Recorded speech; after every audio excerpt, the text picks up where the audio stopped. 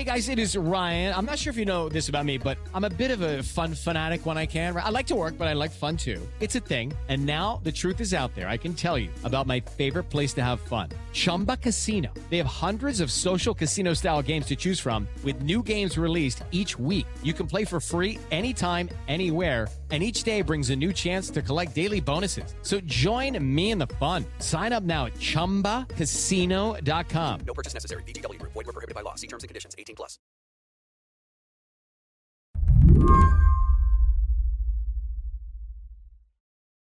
If you were to walk me down the streets of Shanghai right now, what would it be like? It sounds like you have friends there. I have quite a few friends there. I think most. Dake Kang reports on China for the Associated Press. I think if you walk down the streets of Shanghai, it would be very quiet.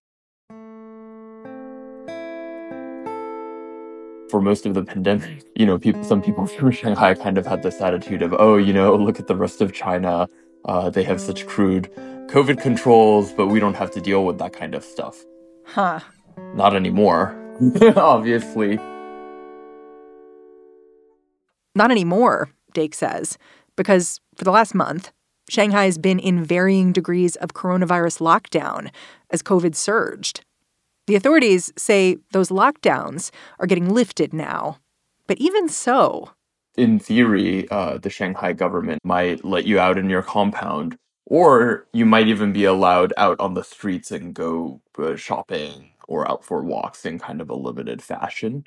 But in practice, people I talk to in that last category, who in theory are supposed to be able to go out, aren't really being allowed to go out. What happens when they try? Yeah, their local neighborhood committees are often paranoid. Their number one priority is keep COVID cases to zero.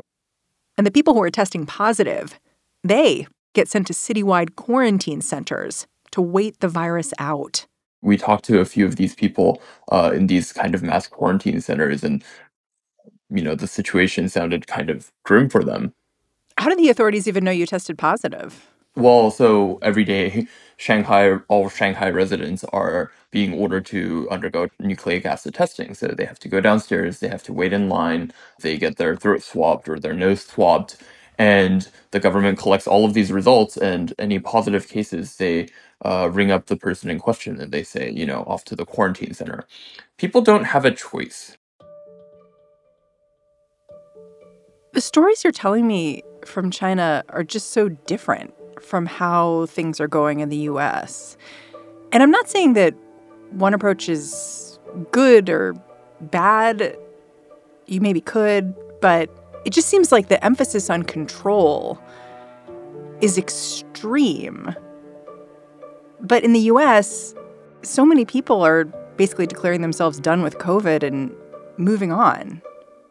How is China able to continue like this?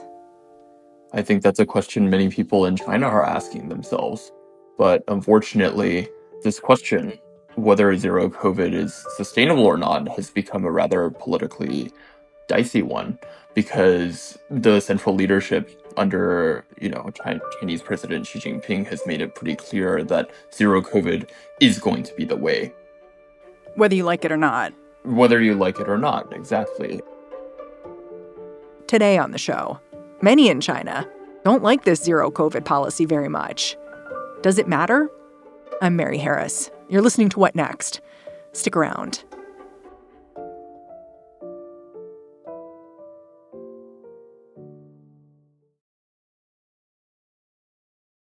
This episode is brought to you by Discover. When it comes to your finances, Discover wants you to know they are the credit card that is always there for you. With 24/7 U.S.-based live customer service, everyone has the option to talk to a real person anytime, day or night. Yep, that means no more waiting for, quote, normal business hours just to get a hold of someone. We are talking real service from real people whenever you need it. Get the customer service you deserve with Discover. Limitations apply. See terms at discover.com/creditcard. Dake Kang usually reports from Beijing, but I reached him in Vancouver. He'd already been planning to leave China to see family, but the spreading lockdowns bumped up his timeline. we started hearing noises about Beijing having more and more cases and the government sending these signals that, oh, maybe we're going to tighten controls. And I called up a friend in Shanghai and he was just like, Dave, get out immediately. So I rebooked my flight and got out faster.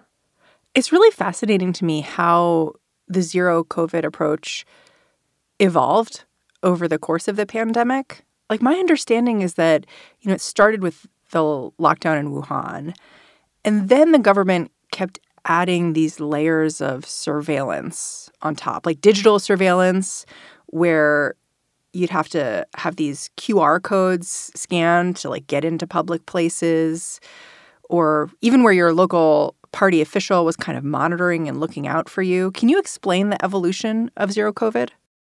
Yeah, sure. I mean, I think in the beginning, the government basically scrambled to figure out ways of tracking people and doing contact tracing and stuff like that. I mean, Chinese cities are divided up into very, very small administrative units, a form of micro districts. And there are officials at very, very low levels that are responsible for managing these neighborhoods. It's just like a layer of government that doesn't exist in the US or other Western countries. The government relied on these officials heavily to basically monitor people, check in with them, make sure they're not showing any symptoms. They would issue these little cards that would allow us to come in and out of our compounds and stuff like that. As time went on, it became more sophisticated. They came up with what we call health codes, where it's an app on your smartphone.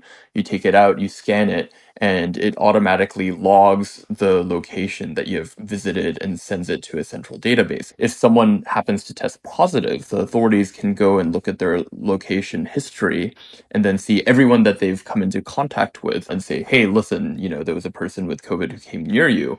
You need to go quarantine, or you need to go get tested, or, whatever it is. It was in this way that the public health crisis started eroding some of the privacy Chinese citizens enjoyed. But Dick says in the beginning, most people accepted this trade-off, especially when they saw the way China was able to open up again while the pandemic raged on in the West. The appearance of Omicron, though, changed the calculus. This variant is much more infectious than what came before it. It's also less deadly. But unfortunately for China, what worked before against less infectious variants of the virus didn't really work against Omicron. And so China started having to do a lot more lockdowns. So just more cases appearing. It would kind of spread out of control faster. And China was locking down more and more cities because it would just get out of control. And, they absolutely could not tolerate any new cases. How long did it take for this zero COVID policy to get to Shanghai? Well, I mean, basically, you have this new variant. It's spreading around. Cities are getting locked down. And then it gets to Shanghai, one of the most cosmopolitan open cities in China. It has this reputation of having a really good healthcare system relative to the rest of China. And then it also has real economic importance. And so officials are really reluctant to lock down the city. And they're much more confident than other cities that they're going to be able to deal with COVID without having to implement extremely strict restrictions. So cases start to rise, and they start doing this thing where they try locking down individual neighborhoods, are testing people, and they just assume that otherwise it'll be fine. But it's not fine because this variant is way too infectious. There's this kind of clear seesawing back and forth at a certain point where officials are debating what to do about the rising case count. At a certain point, there's a rumor going around towards the end of March that Shanghai might lock down because of these cases. And the authorities actually come out and they say, no, that's a rumor. We don't have any plans to lock down. And a few days later, they lock down. What do you make of that? We don't necessarily know the full story, but there was clearly some behind-the-scenes stuff going on where some people in the government clearly did not want to lock down. And at a certain point, the central government basically steps in and says, no, you have to get this under control. You have to implement zero COVID. And they send a top official from Beijing down to Shanghai. And all of a sudden, the restrictions get much, much stricter. How did people in Shanghai react to that? I would say part of the reason why the Shanghai lockdown was so excruciating compared to other places was because city officials coming out publicly and saying it's all rumors that we're going to have a lockdown. And then a few days later, they have a lockdown. And that leaves a lot of people unprepared. And also, when the authorities first announced the lockdown, they said, oh, this is going to be 8-day lockdown, half the city for 4 days, the other half of the city for 4 days. So it kind of lulled people into thinking that this was going to be a really quick thing. They were just going to sit in their apartment for a week and that would be the end of it. Well, it turned out that it wasn't, because these softer measures were not bringing down the number of COVID cases, and the COVID case count is really exploding at this point. You're seeing tens of thousands of cases a day. Yeah, well, the United States just passed this 1 million deaths number. China was nowhere near that ever. Right. So, if you want to compare things to the US, obviously the US and the virus is just totally out of control. The US is just basically choosing to live with the virus. And in China, they still have zero COVID. So what seems like shockingly high case counts in China is just another day in America, right? Here's a question I have, though, about those numbers. Do we even really know how bad things are COVID-wise in China or Shanghai specifically? Like, you wrote this article where you noted that even people who die in an isolation center, clearly sent there because they were COVID positive, they might not have their deaths classified as COVID deaths. Why not?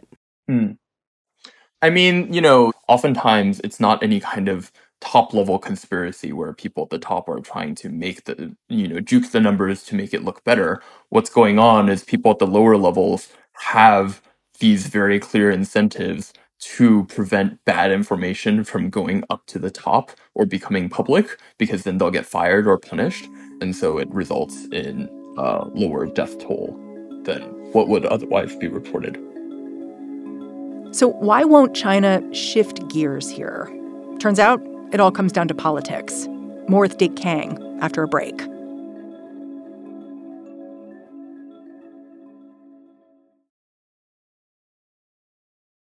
This podcast is sponsored by Ramp. Are you the decision maker in your company? Consider this. For the first time in decades, there's a better option for a corporate card and spend management platform. Meet Ramp, the only corporate card and spend management system designed to help you spend less money so you can make more. Most corporate credit cards offer points as incentives, but those points amount to less than their worth in real cash value. Ramp's business cards offer you cash back, real money in your pocket. Plus, you control who spends what with each vendor. And Ramp's software collects and verifies receipts automatically, which means you'll stop wasteful spending and close your books in hours instead of days. Businesses that use Ramp add up to 5% to their bottom line the first year.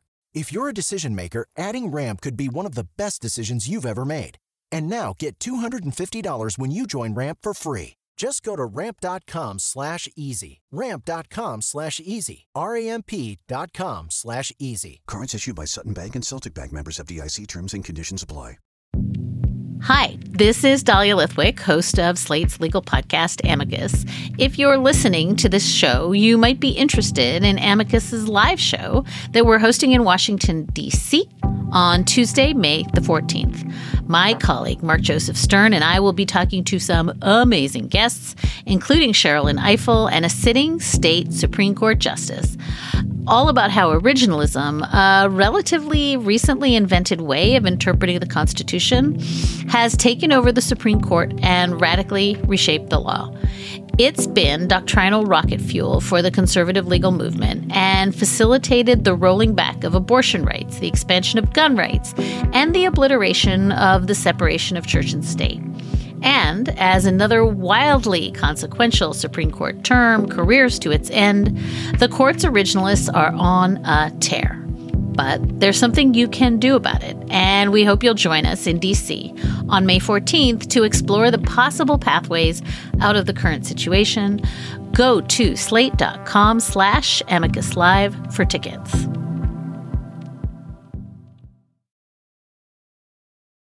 The Chinese government's unyielding commitment to this zero COVID policy, even now that the pandemic has entered a new phase for much of the world, can leave a lot of observers scratching their heads. But Dake says it makes more sense if you consider the political moment the country's in.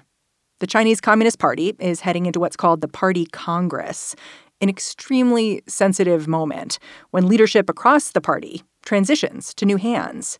Except Chinese President Xi Jinping is trying to hold on to his seat. And that means that leading up to this meeting, he is single-mindedly focused on stability.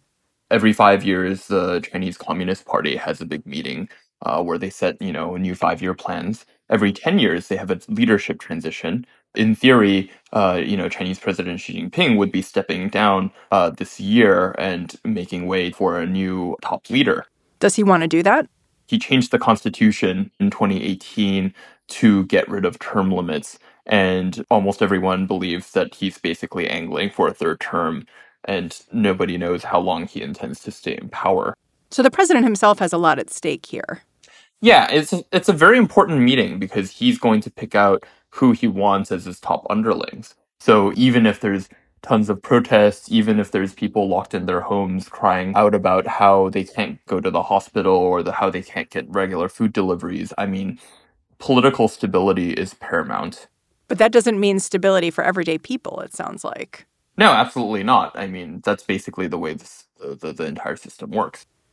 One fellow at the Council on Foreign Relations noted that this kind of top-down approach from President Xi, it reminded him of Mao. He compared it to Mao's Great Leap Forward and this sort of top-down approach to try to change how the country worked, which really didn't work.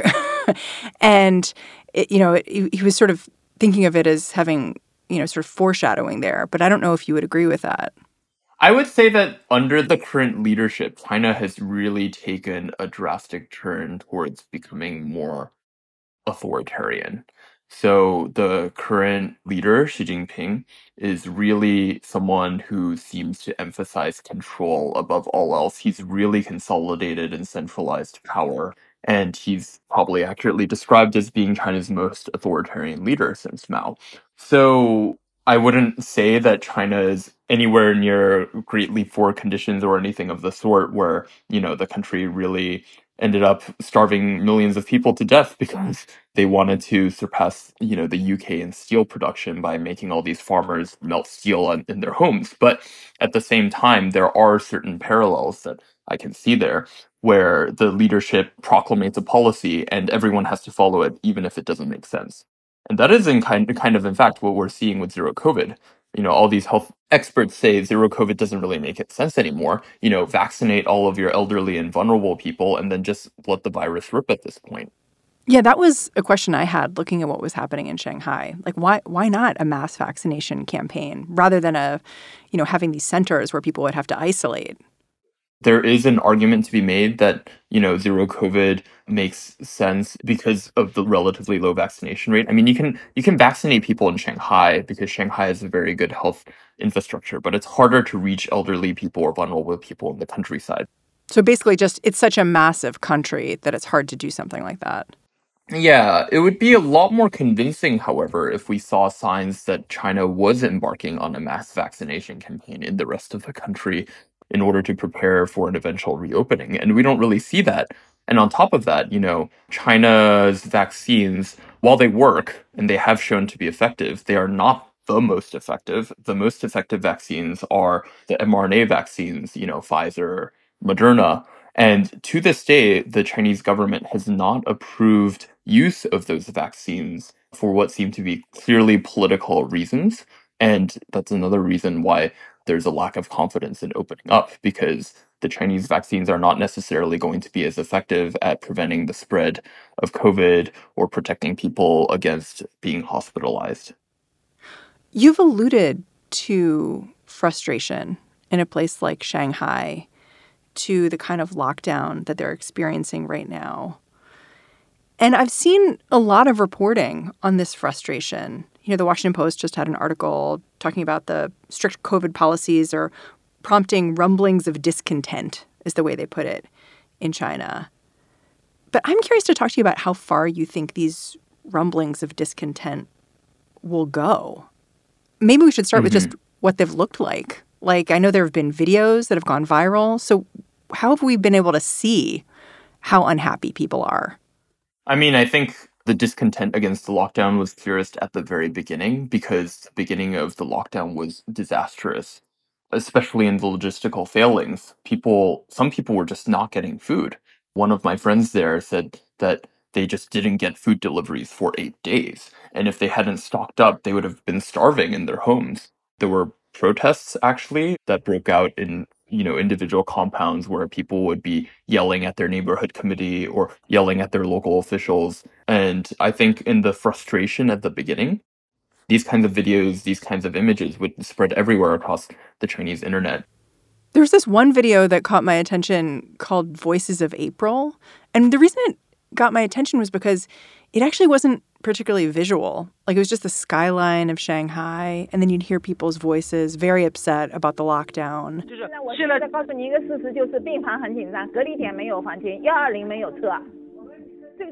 I guess it was surprising to me that this video had spread so far when I'm used to internet videos having to have a strong visual component to actually, go anywhere. But it just shows you how salient what people were saying was. Yeah, I mean, it was really poignant for someone who's living in Shanghai because it was just a reminder of all the frustrations they had gone through and all the videos they had seen and all the recordings. I mean, these are people sobbing on the phone over the hardships that they're facing. 我也需要上面有好的政策来给我，我可以对居民有交代。现实是没有。When this video started spreading, people were watching it and they were like, oh my God, I can't believe how much we've gone through. And it turned into this kind of politicized thing where it was spreading. I mean, I remember that day very clearly. It was all over WeChat Moments, kind of like my social media timeline. You'd scroll through and everyone was posting it. And then it would get all deleted. Huh. It was being censored by the authorities. But then people would find ways of getting around that and then post it again and then it'd get deleted again. But, it's this kind of like silent kind of digital protest that's going on. It's like it's unstoppable. Like you put it up, take it down, put it up, take it down. Yeah.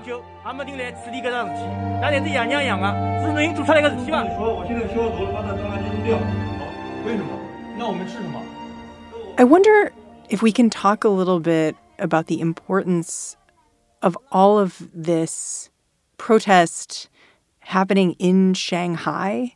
I saw one person talk about how the kind of restrictions you're seeing in Shanghai mirror restrictions that the Chinese government has put in place other places, like in Uyghur territories.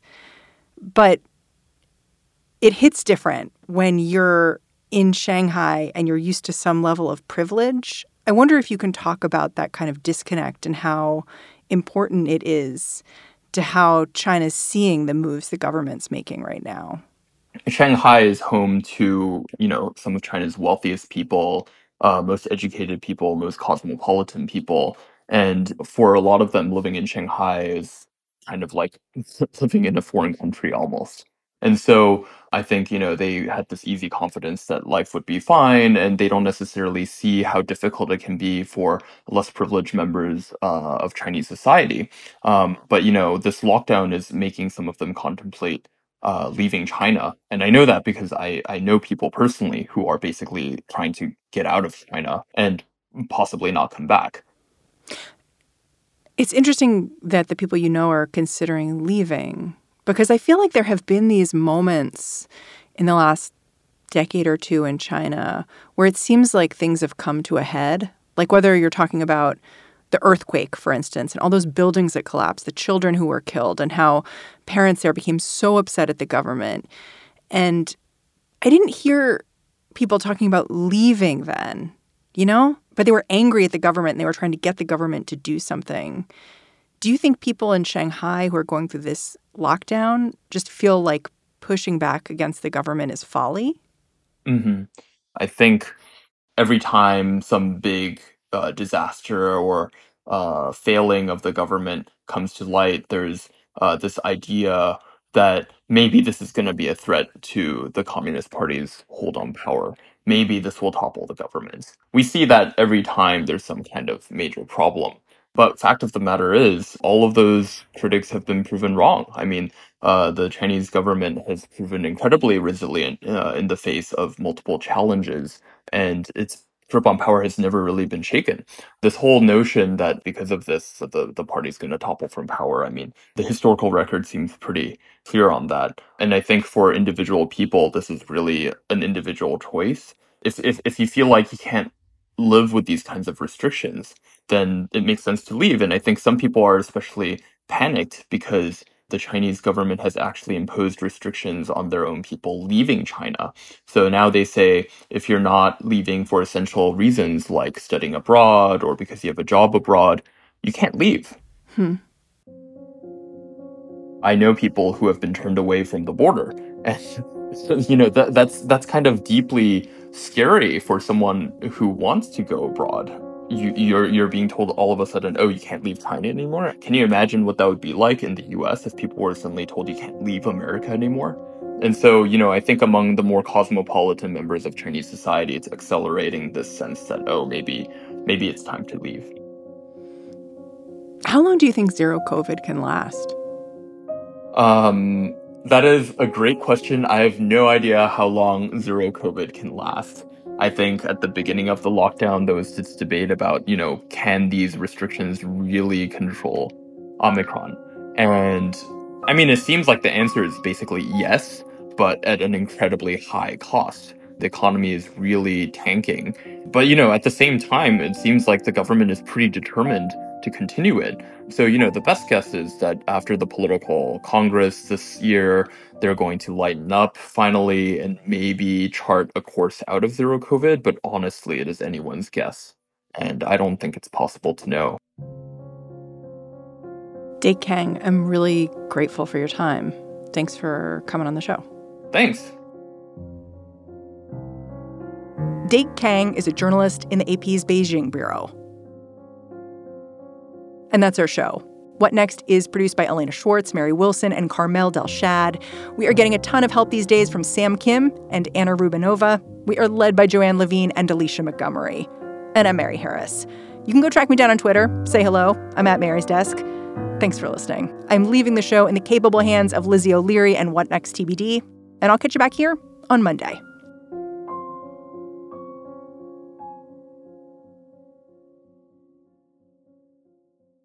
Sick of being upsold at gyms? My guy, you're currently a base member? For $90 more, I can upgrade you to our Shred membership. For $130 more, you'll be a Swole member. And for just $300 more, you'll reach Sweat Platinum. At Planet Fitness, you'll get energy without the upsell. Never pushy, always free fitness training and equipment for every workout. It's fitness that fits your budget.